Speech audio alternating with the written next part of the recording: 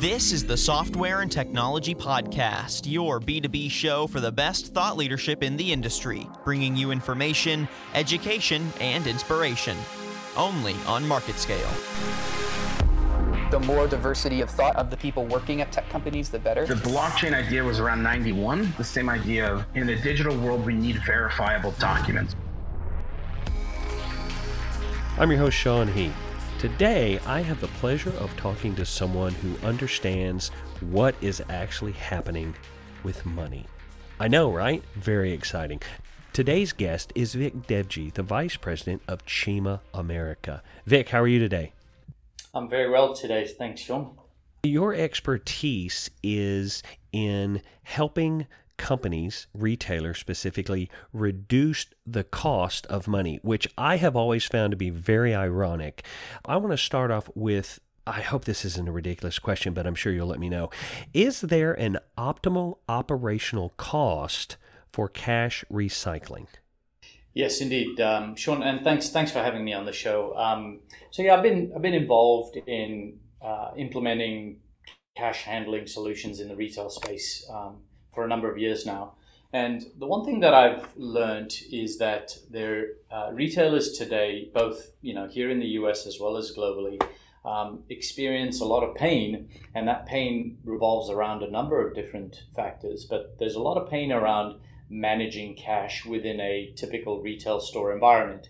And so what we provide is we provide technology and we provide solutions to help those retailers reduce that cost. And while we go through kind of a study with the retailer that helps them identify what those costs are, because in a lot of cases, retailers today don't even know what the actual cost of managing cash within a store is. So we take them on that journey and we help them analyze what those costs are and then determine how we can help them reduce those costs through some sort of automated solution. I want to talk about that in just a minute because I know through the growth of credit cards and debit cards, those companies charge retailers a processing fee or handling fee. There are no non-profit credit card companies. And so retailers have to deal with that. So there's an additional burden that the retailer assumes, and whether they decide to pass on part of that burden to the customer or not is not the conversation for today. I never really considered that cash could be a burden for a retailer. Glad you raised that as well, Sean.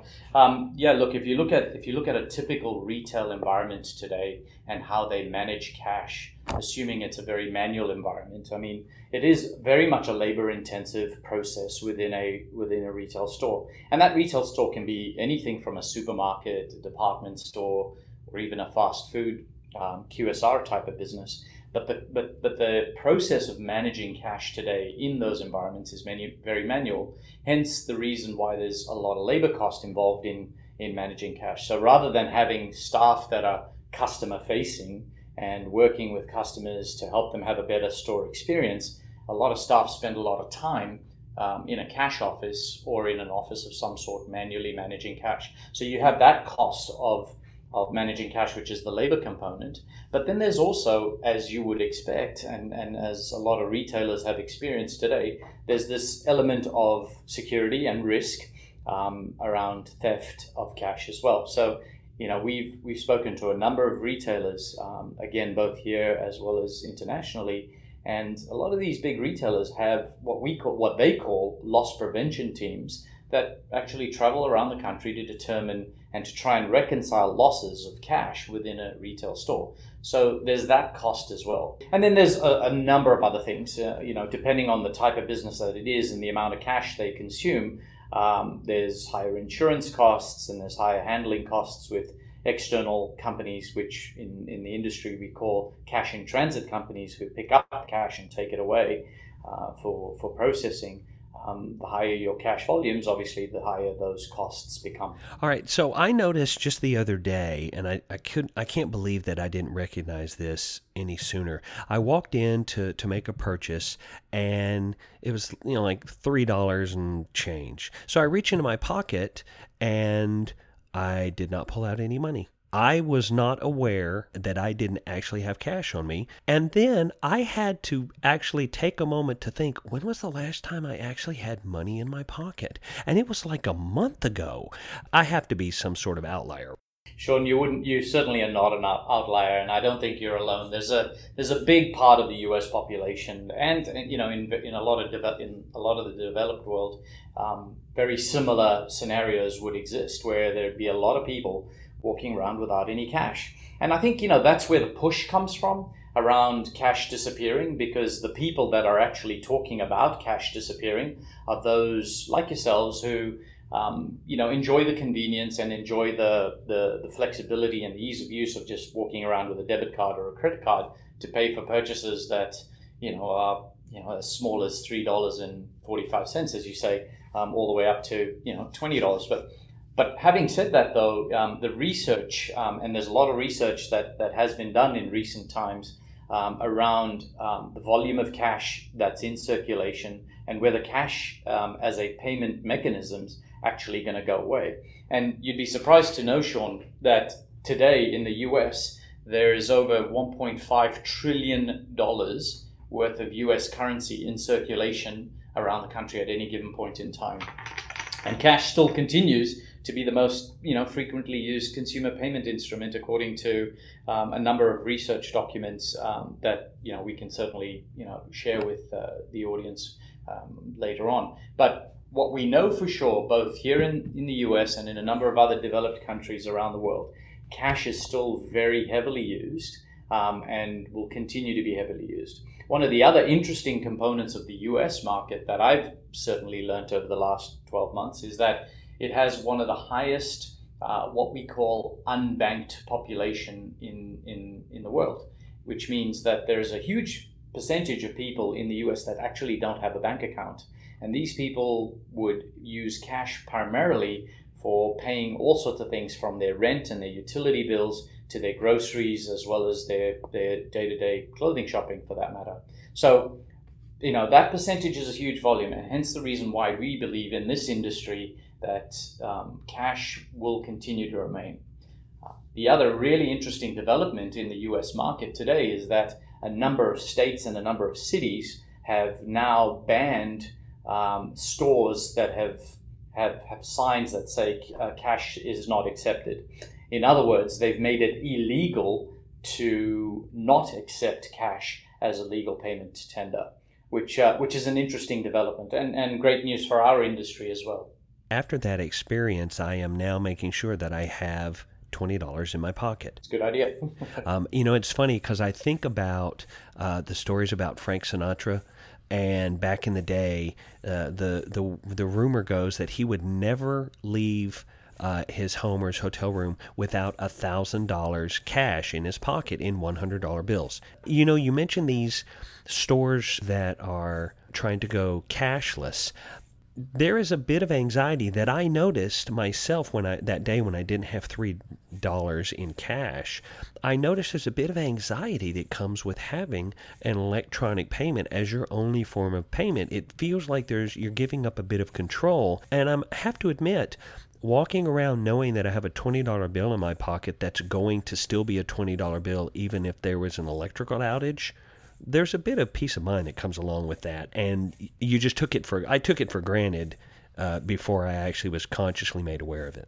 Well, there's where I used to work, just across the road, there was quite a nice cookie shop, right? They make, some pretty high-end cookies, and, they're quite well known for that. But there's a nice little sign on their counter that says, we don't accept cash due to security reasons. So what does that mean? The person that really wants to buy one of their cookies, who doesn't have a bank account, that only earns in cash, can't actually walk in that store and purchase their cookies. And, that's just a small example, but there are hundreds and hundreds of businesses out there that have similar policies, which I fundamentally disagree with. And, I think the industry in general, some of the states that have implemented these new laws, fundamentally believe that it's a discriminatory practice to not allow cash from being accepted as what is a legal government tender. As somewhat of an optimist, As wages increase, hopefully, do you think that cash recycling will become even more impactful on a business's bottom line? So, Sean, yeah, absolutely. And we've definitely seen quite a lot of press lately about some big retailers increasing or looking towards increasing their minimum wage for the staff within their operations, Target being one of them, McDonald's being another. And, that'll certainly create an industry trend, and I think a lot of other retailers will certainly follow, which is actually good news for the market. And what we know, and what I certainly know personally from working in a country like Australia, where labor costs are extremely high. In fact, the minimum wage for a person in a cash office in a retail environment in Australia is about $25 an hour.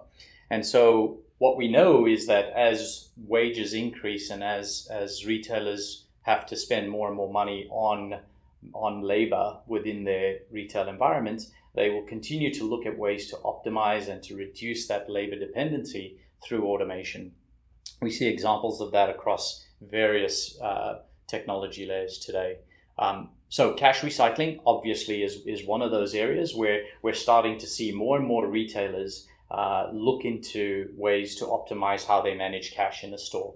One of the challenges, I think, for our overall industry is going to be as retailers of different size begin looking at cash recycling to optimize their costs.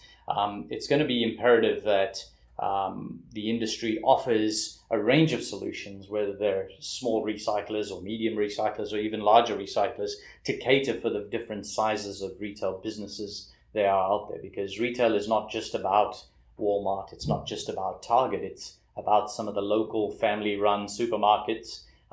It's about different fast food type of businesses and independent hardware stores and those sorts of businesses. So I think the challenge is going to be finding the right technology for the different environments. But absolutely, I think it's going to be a big topic over the next couple of years. Have you found that different countries approach cash recycling differently? And if so, is it a cultural difference or just a different mindset? I definitely see, and I've been exposed, fortunately, in the years that I've been in the cash handling industry, Sean, I've been exposed to a lot of different markets, whether it's Australia or Asia or South America and now the US. They do definitely approach, I wouldn't say cash recycling differently, but they approach cash handling as a business operation very, very differently. So as an example, in Australia, because labor costs are so high, cash recycling tends to be what retailers are exploring more and more. And there's many, many examples of cash recycling solutions deployed over there. You'll see the same in countries like Asia, especially in countries like Singapore, for example, where labor costs are higher than the average Asian country, recycling being very prevalent there. However, in places like South America, where labor costs are low, but cash volumes are high, the cash handling concept over there is very much around depositing cash as quickly as possible and keeping that cash secure rather than actually recycling. So I think it'll be a balance between the cost of managing cash and the volume of cash. And once the cost of managing cash goes up, that's when recycling really has a strong play in the retail industry. Is there a currency that you've worked with in your career that you thought was really cool in its form factor? I'm a bit biased to that question, Sean. Australia, obviously. If you look at an Australian note today, it's pretty cool. In fact, Australia was one of the countries that pioneered what they call polymer notes. It's that very plastic sort of note. You can't tear it, you can't crush it. It just doesn't even crease. So yeah, it's a good fun currency to play with. And they've now migrated and deployed a whole new series of notes as well to add extra level of security and so on. So yeah. At some point, physical notes are going to become so technologically advanced that they will surpass digital currency in their complexity. I'd say so. I'd say you're absolutely right. Yeah. I think at some point, someone's going to come up with a note that has a fingerprint reader built into the note. I'd like to see that. There's a lot of research and a lot of technology that goes into designing and manufacturing a banknote. I think you'd be surprised if you had to dig deep into that. I'm not trying to offend you by asking you this question. I believe that you may be the man who has an answer that can finally solve this conundrum for me. Would you get rid of the penny? I would absolutely get rid of the penny. Really? There's just no point, Sean. It's way too low of a value of a denomination to. But it's Abraham Lincoln. I know. But it's just hard to manage, right? It just creates a whole extra layer of complexity in the retail world, in the banking world, and I don't think anyone would miss it. I'll give you an example. I mean, in Australia, the first denomination in a coin is the 5-cent piece. So they literally don't have anything up to 5 cents. And in terms of notes, the first note is a $5 note. They have a $1 coin and a $2 coin. So I think coins are there to stay, but in my opinion, increase the value of coins rather than have lower denomination notes. I have to say, I'm actually on a mission, Vic, to increase the amount of coins that I have. I don't really care what their denomination is. I just want to have more of them. You'd like to collect them in a jar, do you, Sean? I do like to have a large amount of coins. It's weird. There's something that feels very safe about having a jar of coins somewhere in your house. It's good. It's good to have. Yep, absolutely. Today, it has been my pleasure to have a conversation with Vic Devji, the Vice President of Cima America. Vic, thank you so much for taking the time today. This was really cool, and I definitely look forward to having another opportunity to talk with you again down the road. Sean, thank you very much. It's been great being on your show.